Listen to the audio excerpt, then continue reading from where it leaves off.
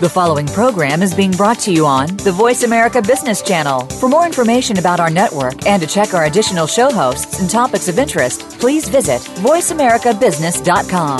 The Voice America Talk Radio Network is the worldwide leader in live Internet talk radio.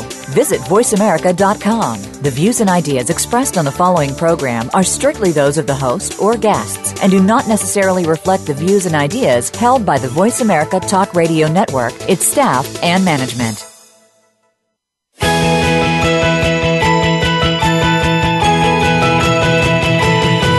There are entrepreneurs and business leaders that are making so much more than profit in their enterprises. They're also giving back to the community, and so can you.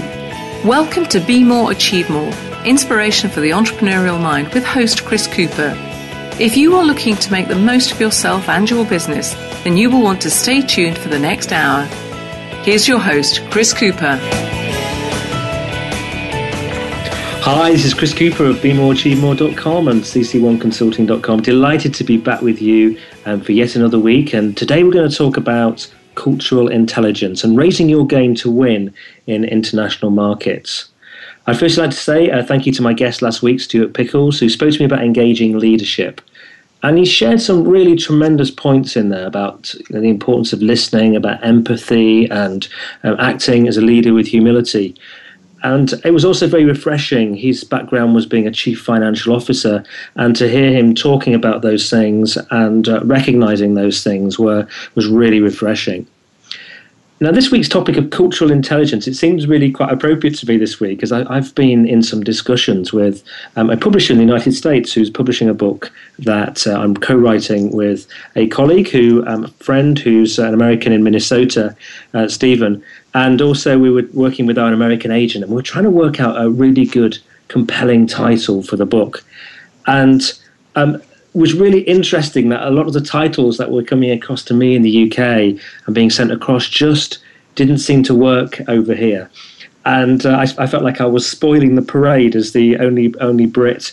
I mean, some of the headlines were quirky and fun in America, seemed almost like, you'd seen a tabloid newspaper over here. So really fascinating. And my colleague Stephen then sent me a great quote, and it said, "America and Britain, two great nations divided by a common language," which really amused me. So this is an important subject, isn't it? When we're dealing with different cultures, that we do have different ways of behaving and different norms, and building empathy between clients and colleagues of different nationalities and from different cultural backgrounds. It can be really challenging, as I experienced this week. And I'm sure many of you will have experienced in your communications as well. I'm therefore particularly delighted today to have Deborah Swallow join me. Deborah is an international keynote speaker, a seminar leader, consultant and author, and she's a leading authority on cultural diversity, intercultural communication and international business practices. She's worked with and works with senior executives, diplomats and entrepreneurs globally. Her clients include companies like Barclays Business Banking, Nokia, Motorola, the Diplomatic Academy of London, and the Ministry of Foreign Affairs in Norway, so truly international businesses. Deborah is co-creator of the 4C International Business Cultural Communication Model, helping individuals to communicate clearly in a way which transcends cultures. She's MD of 4C International Limited, and the firm is dedicated to improving international business skills. She's the Director of Intercultural Studies at the Diplomatic Academy in London. She has 5 published books, appeared in press, radio and TV. She's a Fellow of the Professional Speaking Association and a winner of the highly coveted UK National Training Award. Deborah knows what she's talking about on this subject. A big welcome, therefore, to Deborah Swallow. Hi, Chris. Thank you for having me on the show. You're very welcome. Great to talk to you, Deborah. Deborah, do you want to just share which part of the world you're from? Yes, I'm currently on the edge of England, and I was where I am at the moment and where I was born, which is a place called Southend-on-Sea in Essex. And once upon a time, I used to go around the world saying I lived in a small town to the east of London, and so many people used to say, yes, but where? So it's Southend-on-Sea, and anybody who's ever worked with Ford Motor Company knows it because it's right near Dagenham, and many people across the world know it because they used to come to Southend College before they went on to university somewhere else in the UK. Right. Is that one of those colleges that people come to learn the language from overseas? Yes, that's right. Excellent. So how did you first become interested in culture and cultural intelligence? Well, originally, I trained as an interpreter and worked in Valencia with Ford Motor Company. And interestingly, back then, nobody ever talked about cultural differences. So that if you fast forward many, many years, in 1997, I started working as a consultant for a Finnish business consultancy working on internationalization projects.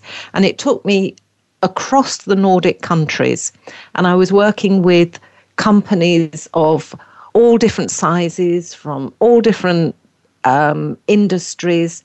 But the one thing that we had in common was that we didn't see things the same way.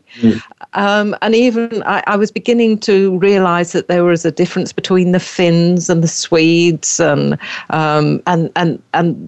the Danes. And the penny began to drop that this wasn't just, coincidence, and the intrigue and the curiosity began to build.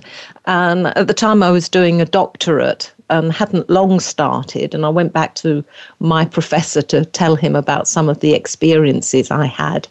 That all the things that I'd learned in business school from him and his colleagues were getting seasick as soon as I went to the Nordic countries. And my professor said, "Oh, Debbie, you've come across cross-cultural differences." And I said, "Oh, what's that?" And he said, "Just a different way of seeing the world, different value sets." And I thought, this sounds fascinating. And I decided I would change the focus of my doctorate to reflect cross-cultural differences. And then that started me on a whole new journey to a different destination with brand new horizons. Oh, it's a fascinating subject. For a few years, I had roles where I had people reporting to me in different markets, ranging from included Finland and Poland and Spain and France, Holland, Belgium, and I had different managers in different countries that I go and visit, and I absolutely loved it. Just really observing and spending time with them and just seeing how people behave differently. It's really intriguing, and you can start to understand why, if you're just based in a country and you're dealing via email or something, how you can get yourself into all sorts of trouble. Yes, when you send something off and you get the response which you're not at all expecting, and you think, where did that come from? How did they get that interpretation? So what would you define then cultural intelligence as being? Well, many people talk about emotional intelligence. So if we use that as sort of the base, what I would say that is that cultural intelligence is embraces emotional intelligence, but has a wider scope in terms of being sensitive to the idea that other people really do see the world through different lenses compared with the ones that you use to view the world. So there's certainly psychology in here, but there's anthropology, and really it's understanding that people's history, geographical environment, social environment, really does influence the way people think, feel, and behave, and therefore their expectations of life and their expectations of people they meet with are different from your own, and these can be culturally driven. So that when you were saying about enjoying the meeting of people from all different cultures. Yes, it's absolutely fascinating, but there actually is a field of study. There is a science out there that you can engage with and learn to be better at recognizing cultural differences and being adaptable. So that's what cultural intelligence is. That's a great explanation. Why therefore do you think it's important for business people today to really understand this and gain an advantage? How can it help them? Well, interestingly, the British government did a survey of people who were exporting or who were doing international business. And one of the findings of this research was 4 out of 5 businesses that are in foreign business ventures fail or fail to deliver on their full potential. So only 1 in 5 is being successful. 4 out of 5 companies are failing or not doing particularly well in their foreign business ventures. And the reason for this is that there's either too much informality from our point of from the way we behave with other people. They see that we have too much informality, we don't develop the relationship, and we ignore cultural differences. And when I say we ignore cultural differences, I think we just assume everybody has the same approach to the same things, doing things the same way, and it doesn't occur to us. Many foreigners would say, oh, the British and the Americans, we're very arrogant. But I don't believe it's arrogance. I truly believe it's ignorance. We don't know that there are differences because we do things in the English language and we do business internationally more or less in our own model. And we've, transported it around the world. So that's why people get it wrong, I think, and why cultural intelligence is important, so that we can create better relationships, create a good rapport, and do business better. So, do you think, therefore, the example you were giving there was British and Americans? Do you think both parties are too informal? Both countries? Do we share that in common? Yes, we do. In fact, we share it with all the English-speaking nations and Western Europe.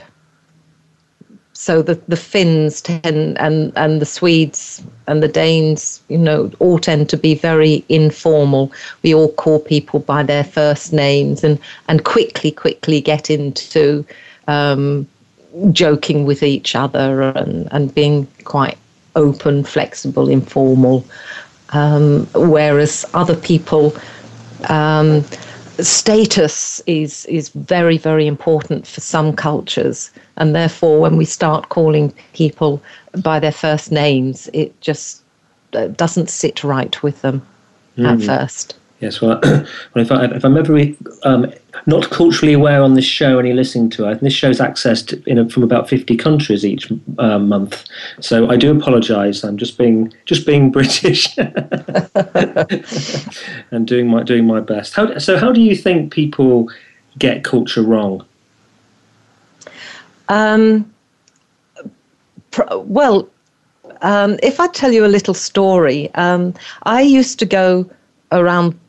When I first started going around the world and teaching about cultural differences, I used to ask everybody, if you met a stranger, what's your 5 key tips for getting on well with a stranger?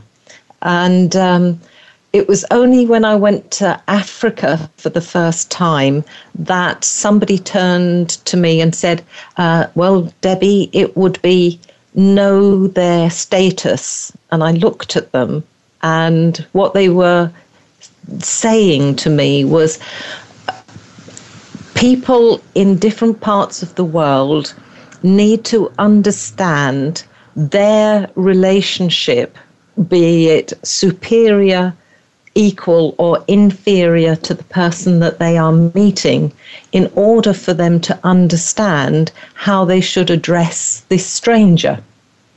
And of course, I think most of us sort of in the UK and in the United States would just go up and think, well, as long as you've got a big smile on your face, you've got open, friendly eyes, and you shake somebody's hand, all will be well. But it's not always, it doesn't always work that way. So you mentioned to me while we were planning this show that people and companies should have what you describe as a AAA rating to fly. What do you mean by that?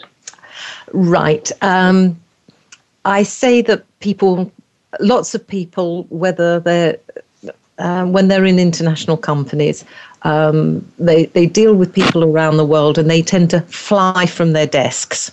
So they could be sitting in London but talking to somebody in Bangalore or Beijing. So they're flying from their desks. And then, of course, we have international managers who've got a location back at base but spend most of their time going from one country to another, especially sort of on projects.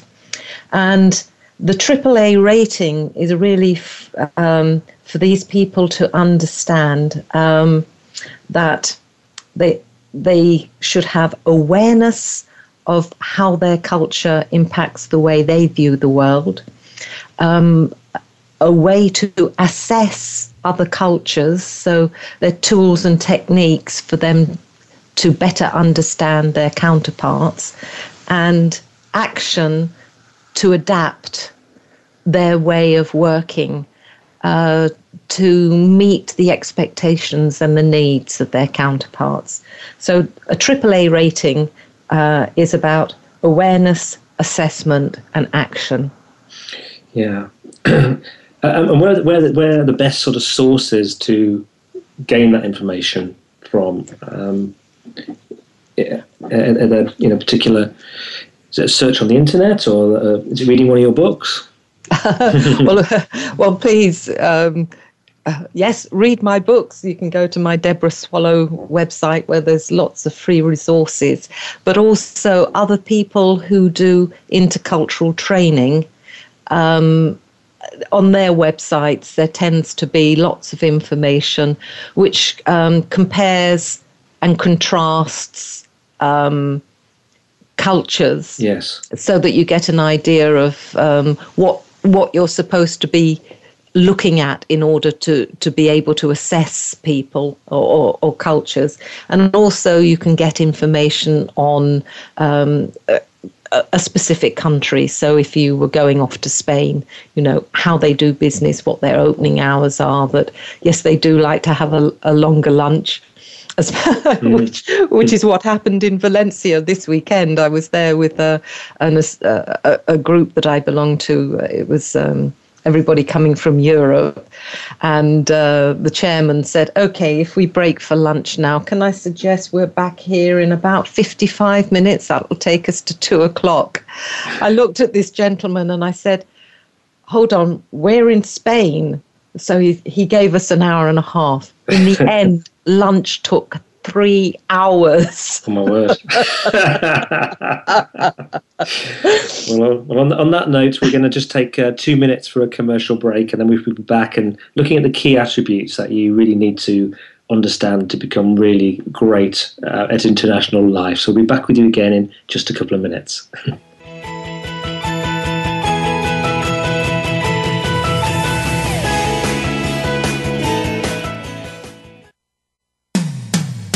When it comes to business, you'll find the experts here. Voice America Business Network. Would you like to work personally with the host of this show to help realize your potential? Chris Cooper supports business leaders and high potential individuals to achieve greater success in their businesses and careers. Support includes the opportunity to join a high return group mentoring and mastermind program called the Achiever Program, one-to-one mentoring and coaching, facilitated leader development workshops and speeches. Email info@bemoreachievemore.com to arrange a free, no-obligation consultation to see how Chris and his team can help you. We spend 70% of our week in the office. What is the difference between enjoying your job and enduring it? The number one motivator is a positive work environment. And that's where Real Recognition Radio comes in. Join your hosts, Roy Saunderson and S. Max Brown, as they take a look at the positive factors of the workplace, such as employee rewards, recognition, incentives, and much more. Tune into Real Recognition Radio, Tuesdays at 1 p.m. Eastern, 10 a.m. Pacific, on the Voice America Business Channel. We hear it and read about it every day in the news. America is heading over a fiscal cliff. Home prices are still receding and unemployment growing. How can you preserve and increase your wealth in this kind of economy? Tune in to Turning Hard Times into Good Times with host Jay Taylor. Jay will explain the decline of our monetary system and the economy, and will give you winning investment ideas and the tools to protect and increase your wealth. Turning Hard Times into Good Times with Jay Taylor can be heard Tuesdays at 3 p.m. Eastern Time, 12 noon Pacific Time on the Voice America Business Channel. Go behind the scenes of what you see, hear, and read on the news.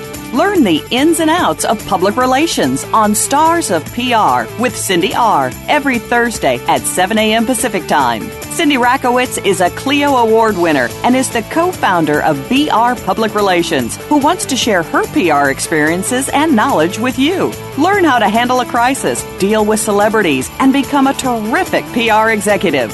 Listen to The Stars of PR with Cindy R. every Thursday at 7 a.m. Pacific Time, 10 a.m. Eastern Time on the Voice America Variety Channel.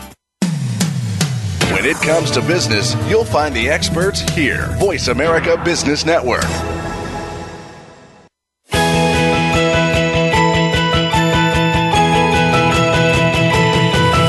You are tuned in to Be More, Achieve More with host Chris Cooper. If you have a question or comment about our show, please direct your emails to info@bemoreachievemore.com. That's info@bemoreachievemore.com. Now, back to Chris Cooper.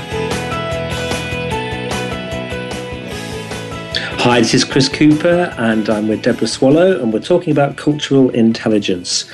So, Deborah, what are the key personal attributes that people need to become a really phenomenal player in international life? If you want to just share them top line, then maybe we can go into some questions about each of them.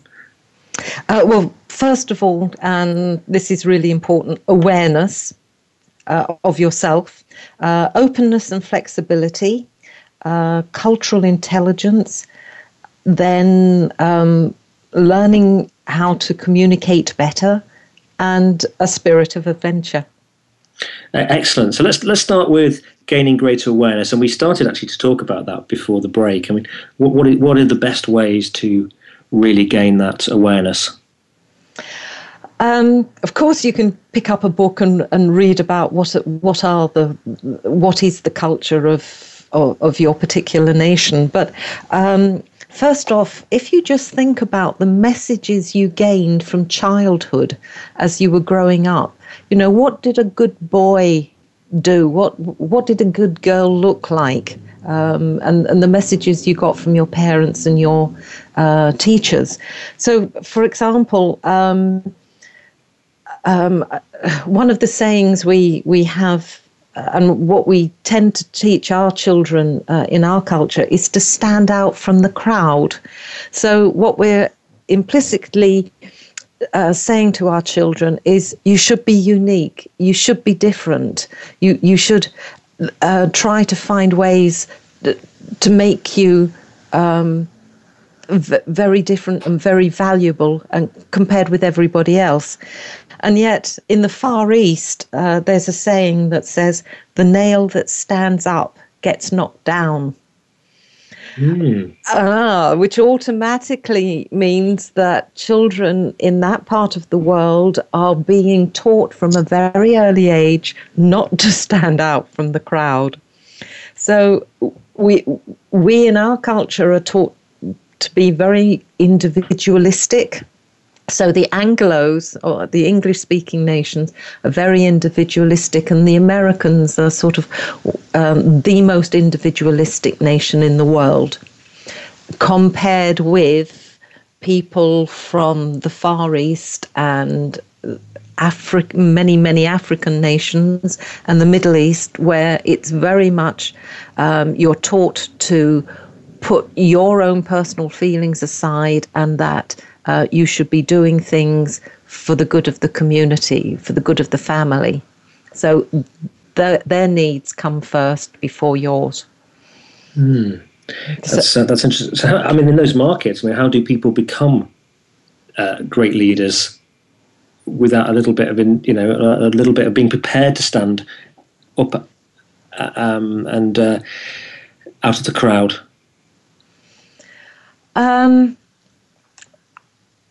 I'm not sure that they do stand out from the crowd. People who become great leaders in communitarian societies tend to be more like father figures and mother figures, and that they are able to gain loyalty and trust from their followers.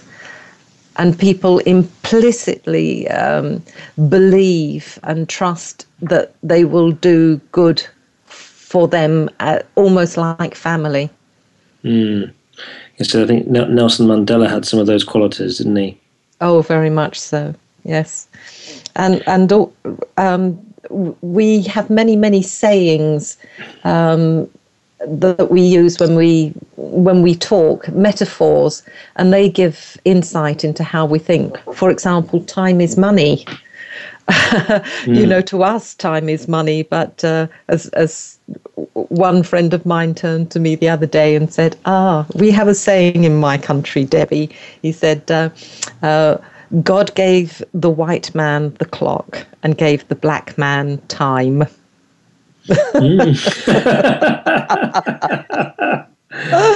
And of course, one of the differences between the Americans and the Brits is that the Americans take part in competitions to win. You've got to be in it to win it. And of course, for the Brits, it's not the taking, it's not the winning, it's the taking part that counts. I think that's what our football team. Yes, and all this sort of sends messages to us as we grow up. It's very hard in our society. With I've got young children, and just sending the message to them about things like competition and how you finally balance that. The school don't even have competitive sports days at the moment. No. So my son's now started to compete in things. He's getting older, but it's a fascinating conversation. So in terms of awareness, it is about being aware that different cultures have different beliefs and different ideas about things. And it sounds like reading and going to websites and things like that can help us with some of that awareness by doing research before we go. Yes. What do you mean? The next one was openness and flexibility. So talk to me about that. Oh, that's definitely about having an attitude that's that helps you go with the flow and not get stressed out when things don't happen the way you expect them to do. For example, that 55-minute lunch break turned into 3 hours, and you could see some of the more Anglo and Germanic people within the group getting quite stressed about it, and there were the Italians and the Spaniards having a whale of a time, talking, bonding, having coffee. So very much go with the flow and learn to live with ambiguity and uncertainty. And you can see some of those styles in I was facilitating a 2-day event at the beginning of January, and it was actually a British client. It was British people, but they had a really important piece of work came in on the second day. So they got a big event the following day, and they suddenly felt the stress that they needed to get on and work on it. Yes. So actually, the program that I was doing with them was slightly hijacked by this, and I think on hindsight, what I probably should have just said to them is, look, let's just do 2 hours, get it finished, and then pack my bags up and gone home. But be prepared to be flexible. Yes, did create quite a bit of anxiety in me because it wasn't how I expect things to be done. No, and also while you're talking about that, these cross-cultural differences aren't just between nations. They can be in an organization between the sales and the sales and accounts is always the stereotypical, we never see eye to eye. And then you have in mergers and acquisitions, often these fail because of the organizational culture. So, and my husband comes from the north of England and I come from the south of England. And when we first got married, the number of times I used to get upset from things he said, but it was just down to culture, I now realize. So, yes, these cultural openness and flexibility, it's a life skill, I think. We can be a bit more blunt from the north sometimes. Yes. being a northerner myself, I once had the privilege of sharing of doing a reading at a relative's wedding, and he was from the north, she was from the south, and the passage had in it, I think, the word love 26 times, I think it was, from the piece from the Corinthians. And yes. I was reading this out, love, and the southerners on one side were in absolute hysterics, as was the bride. But on the other side, no one had got a clue what was going on. They were just, what on earth are they laughing at? Actually, Chris, I'm laughing here because my husband says love as well, and I know what they're laughing at. Yes. Well, we have a bath and we have a bath. Yes. One day I was asking my husband, this was not long after we got married, about dinner. Would he like this or would he like this or something? And he turned around and said, I don't care. And I got so upset because, of course, to him, I don't care meant I'm not bothered, I'm easy, I'm flexible. But when somebody says to me, and I come from the south of England, I don't care, it means... oh, well, how would you explain that, Chris? It means, it is so unimportant to me, I'm not even going to give it any consideration. Well, the extra confusion in there, of course, is that for some of us from the north, dinner would be something you had at 12:30. Oh, yes. Whereas in the south, it's an evening meal. Meal, yes. It's all good fun, isn't there?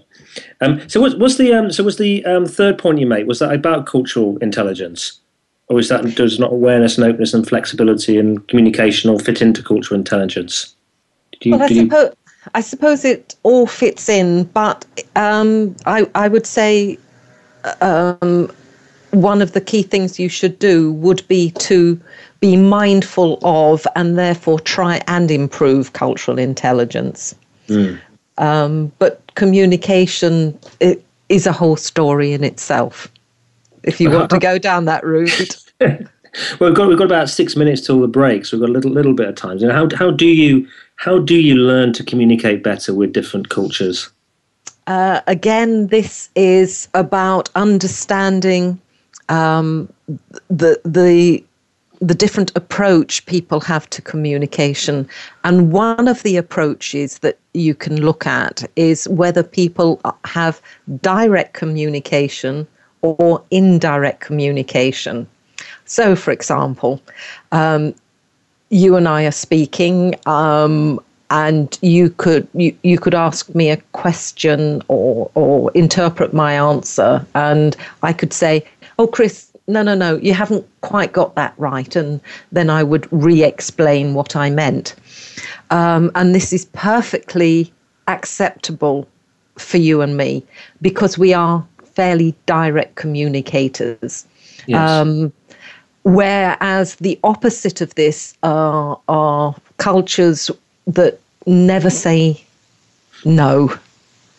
So you've got 101 way of saying yes, of which probably one means yes. So people will, it's to do with respecting you as my listener, the person that I am engaging with, and I am really trying to honor you, respect you, give you face, uphold your pride, so that I never say no to you. So I will say things in a very indirect manner for you to interpret. So people very much from the Far East are indirect communicators. But I remember when I was in Malawi, and I was driving a car, and I got to a crossroads, and I thought, oh, crikey, which way is Lilongwe, which is the capital? And there was a gentleman nearby, and I got out the car, and I went over, and I said, oh, is this the way to Lilongwe? And he said, yes. After about 35 minutes, I realized, this was not the way. And what... In hindsight, now that I know, what the man had done was looked at me and thought that if I thought that was the way to Lilongwe, I couldn't possibly be wrong, because I was somehow superior to him. And so he wasn't going to show me up by telling me I was wrong. And also... he was saving my face. He couldn't, because of his position in life compared with mine, which is what we mentioned earlier, he couldn't disagree with me. So a much better question might be which way to Lilongwe. Yes. But then, of course, if somebody doesn't know the answer, then they lose face by not knowing the answer, so they will tell you something. So even by asking a simple question like that, in some cultures we are putting people in very uncomfortable circumstances. And that is difficult for us in direct from a culture that accepts direct communication. It's very difficult for us to understand that concept. We do a little bit of it sometimes in our personal communication, and the one thing I've always had to, I'm sort of mindful of sometimes with I find a little bit more male-female thing. Men can be quite direct, and yes, and sometimes the female might say, "Oh, is it okay that if we don't go out to for a meal on Saturday night?" Yeah, that's okay. And then you find out a few days later it wasn't. But you should have guessed that. Yes. My husband did teach me a long time ago that, he came up with a lovely saying, which was something to do with, I am not a mind reader, and my crystal ball gazing days are over. Tell me what you mean. I'm sorry. Are you okay? I was going to say we've got a couple of minutes left till commercial break, and you mentioned spirit of adventure. Is that something you either have, or is that a mindset you have to develop? I think I think people are born with it. Generally speaking, you're either born with it or you haven't got it. It can be developed, but to be honest, if you don't really have it, and you are a person that cannot cope with uncertainty and complex and ambiguity, just don't be one of those people who puts yourself forward or gets picked and don't accept living or going on an assignment abroad, because the people get really stressed when everything isn't in a neat little box. So I think, yes, you can develop a spirit of adventure, but it takes a lot of experience to do so. But some people are much, much better at it.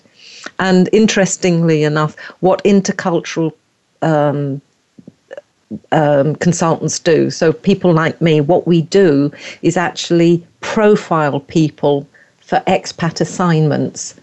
So we can look to see how, not whether they're good or bad at it, but how easily they can live in a foreign country and help. And of course, we work with the families as well, so that we set up their expectations to be more realistic.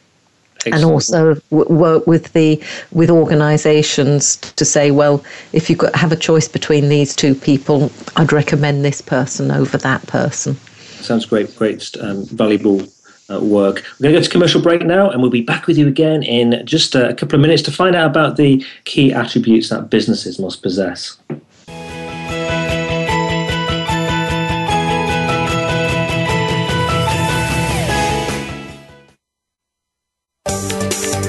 From the boardroom to you, Voice America Business Network.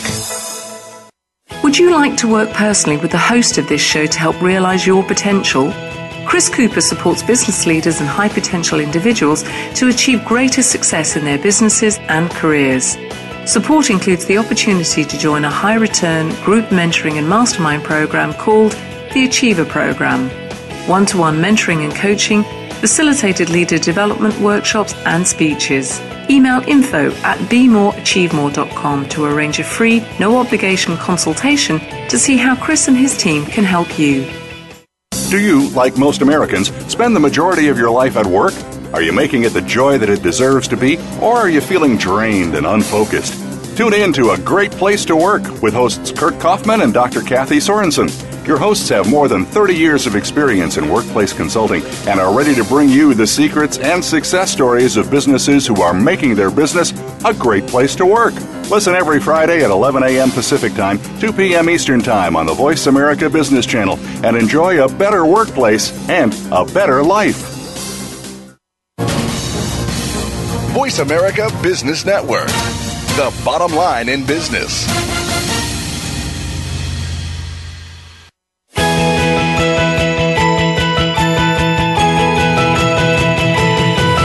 You are tuned in to Be More, Achieve More with host Chris Cooper.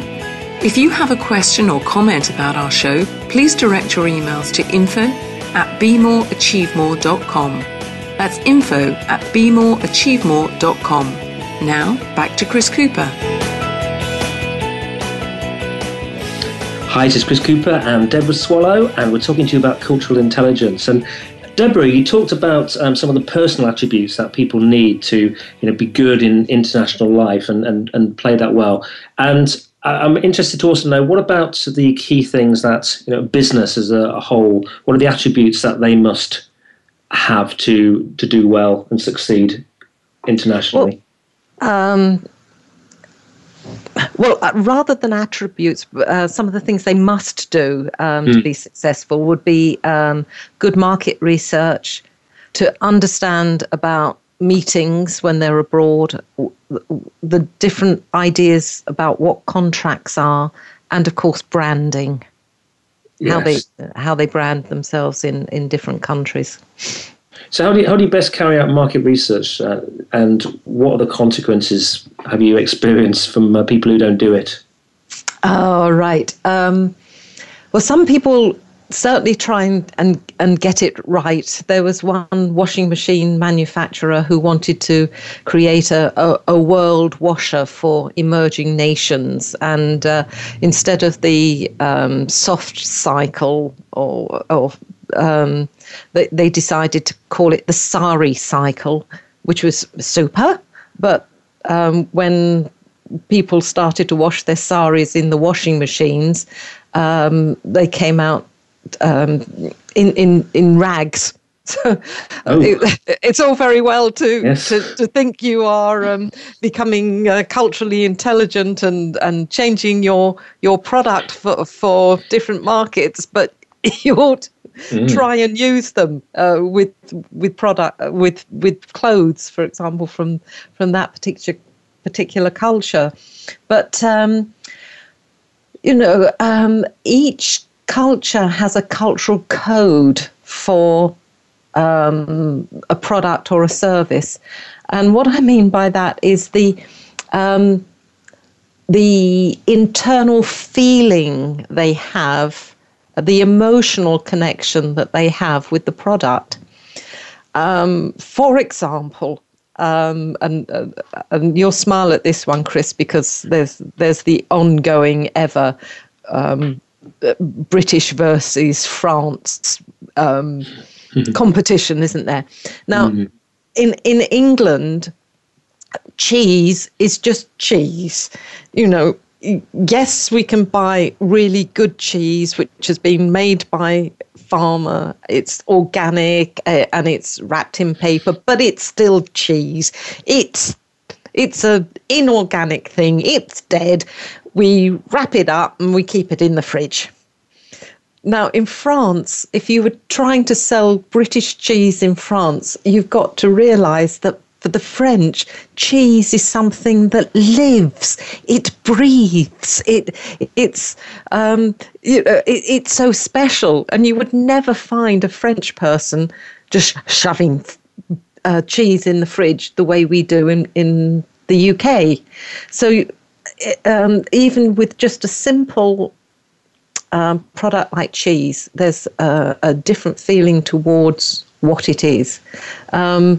Face cream for women, and the way we advertise and promote makeup is totally different. In the Mediterranean countries or the Latin countries, makeup is to make you feel better so that you can seduce your man. In the UK and America, you have this makeup because you deserve the best. It's because you deserve it, not because you're trying to get your man.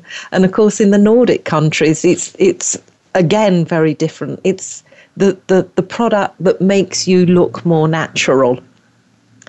And guys, when you advertise cars, you advertise them differently in different countries.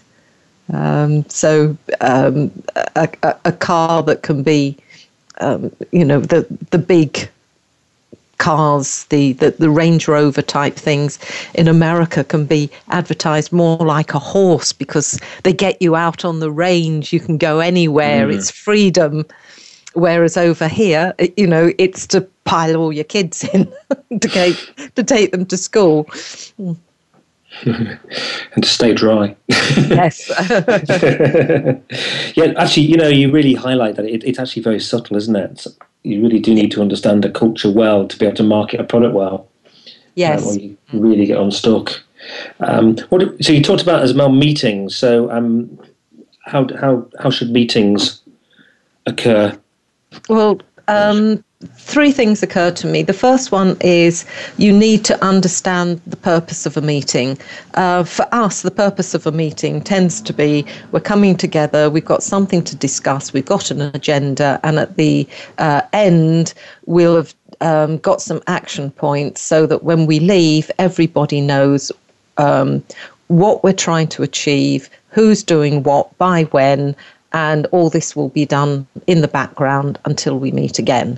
Whereas for other people, the purpose of a meeting is really just to sort of see the whites of your eyes, to start to build a relationship and a bond, to see whether we can trust you, to see whether we actually want to be in business with you.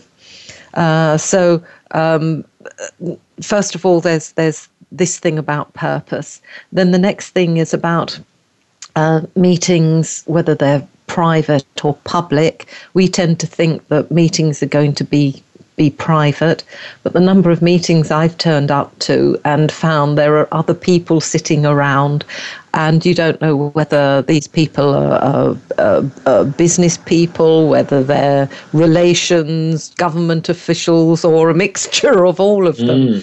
And you're drinking tea with these people, and then every now and then you will get asked a question about your business and why you're there. And you somehow feel extremely uncomfortable that you are being asked some what would be private business in front of all these strangers. And then the third thing is about how many people turn up to a meeting. We tend to send a competent individual. And in fact, I was speaking to an ambassador the other day from a small island state. And I was explaining about cross-cultural differences, and he laughed and he said, I remember when I was negotiating with China, he said, and I come from a small island state, there's only me, but yes, I'm deemed to be the competent, knowledgeable person. And he said, and I walked into the room and there must have been 16 people on the other side of the table from the Chinese delegation. But I've heard a similar story many times. So, how many people are going to be in this meeting? Because if there's just you and you turn up and there's 16 people on the other side of the table, you can feel intimidated unless you understand that's the norm. And will they tell you if you asked a question in advance, or is it part of the negotiating tactics? Sometimes it's in part of the negotiating tactics, but if you do your homework, you will find that the decision maker will often be supported by many other people who have got the knowledge, and because these are communitarian cultures, they will field a team because the team as a whole functions better. And very interestingly, for people who have Chinese or Japanese or students from the Far East in their universities at the moment, you will find that these students all revise together. And when one of them's found a good book, they'll all sit and revise the same book and learn the same passage. And in an exam, you'll get very similar answers because they do it as a team. We've just got 3 minutes left, so I'm going to quick fire some questions at you, if that's okay, in this last section. So any advice on contracts? Yes. We think contracts, once they're signed, are done and dusted and everybody knows what they're going to do. For some cultures, the moment you sign the contract, you are then in business with each other, and that's when the real negotiation starts. All right. Okay. So you might find you renegotiating again? Yes. They just saw it as you being your first gambit? Yes. Right. We had someone a few weeks ago who was saying that in some countries people will then should renegotiate or charge you a percentage to pay the invoice on time and things like that. Yes. A bit cheeky. So how about branding? Be very careful about branding. I was working with somebody doing a logo just the other day, and it was just initials. And I thought, oh, this looks quite good, but consensus showed that different people saw it differently, and one person actually saw it as a gun. Colours, some colours are only used for the royal family, so you wouldn't use that. But one good tip about branding is try and have the back side of your business card printed in the language of the country that you're going to go to. So you might have several business cards with different languages on the back. That's a really good idea. Really good idea. So what are the final messages that you'd like to leave us with? Culture does make a difference to how we all think, feel and behave. Our communication patterns are very different, whether it's male, female, accounts, sales, or across the globe. But it's something that we can learn. It's something we can become mindful of. And just now that you've listened to this, start to develop your own cultural intelligence.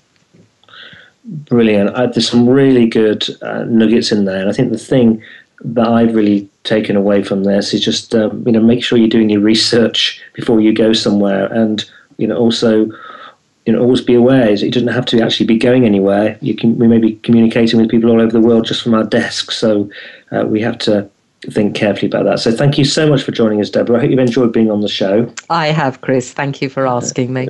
Been a pleasure. And for more information on Deborah Swallow and cultural intelligence, go to deborahswallow.com. Deborah, is there any way that people can access your little video? Because that's really neat. Oh, yes. If they go to YouTube and they just type in Little Pilot's Adventure, there's a 90-second animation on cross-cultural differences, and it's really well received. It's got over something like 75,000 hits now, because it's just so simple, but it gives you the essence of cross-cultural differences in 90 seconds. So that's Little Pilot's Adventure on YouTube. Fantastic. And on next week's show, we have Mark Colborne, and Mark's going to talk to us about his journey to winning a Paralympic gold medal in cycling, and he's got an MBE from the Queen, and we'll be talking about how to kind of win and develop yourself to be the best that you can be in business and in life. So that should be really, really inspirational with Mark Colborne next week. So once again, thank you very much to Deborah Swallow, and please do contact me at chris@bemoreachievemore.com with any thoughts or feedback, because I love to hear from you. Have a great week.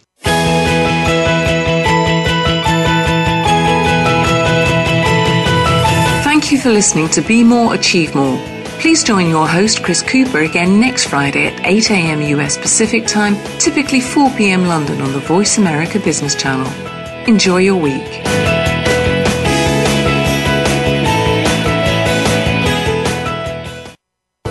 Thanks again for listening to the preceding program, brought to you on the Voice America Business Channel. For more information about our network and to check out additional show hosts and topics of interest, please visit voiceamericabusiness.com. The Voice America Talk Radio Network is the worldwide leader in live Internet talk radio.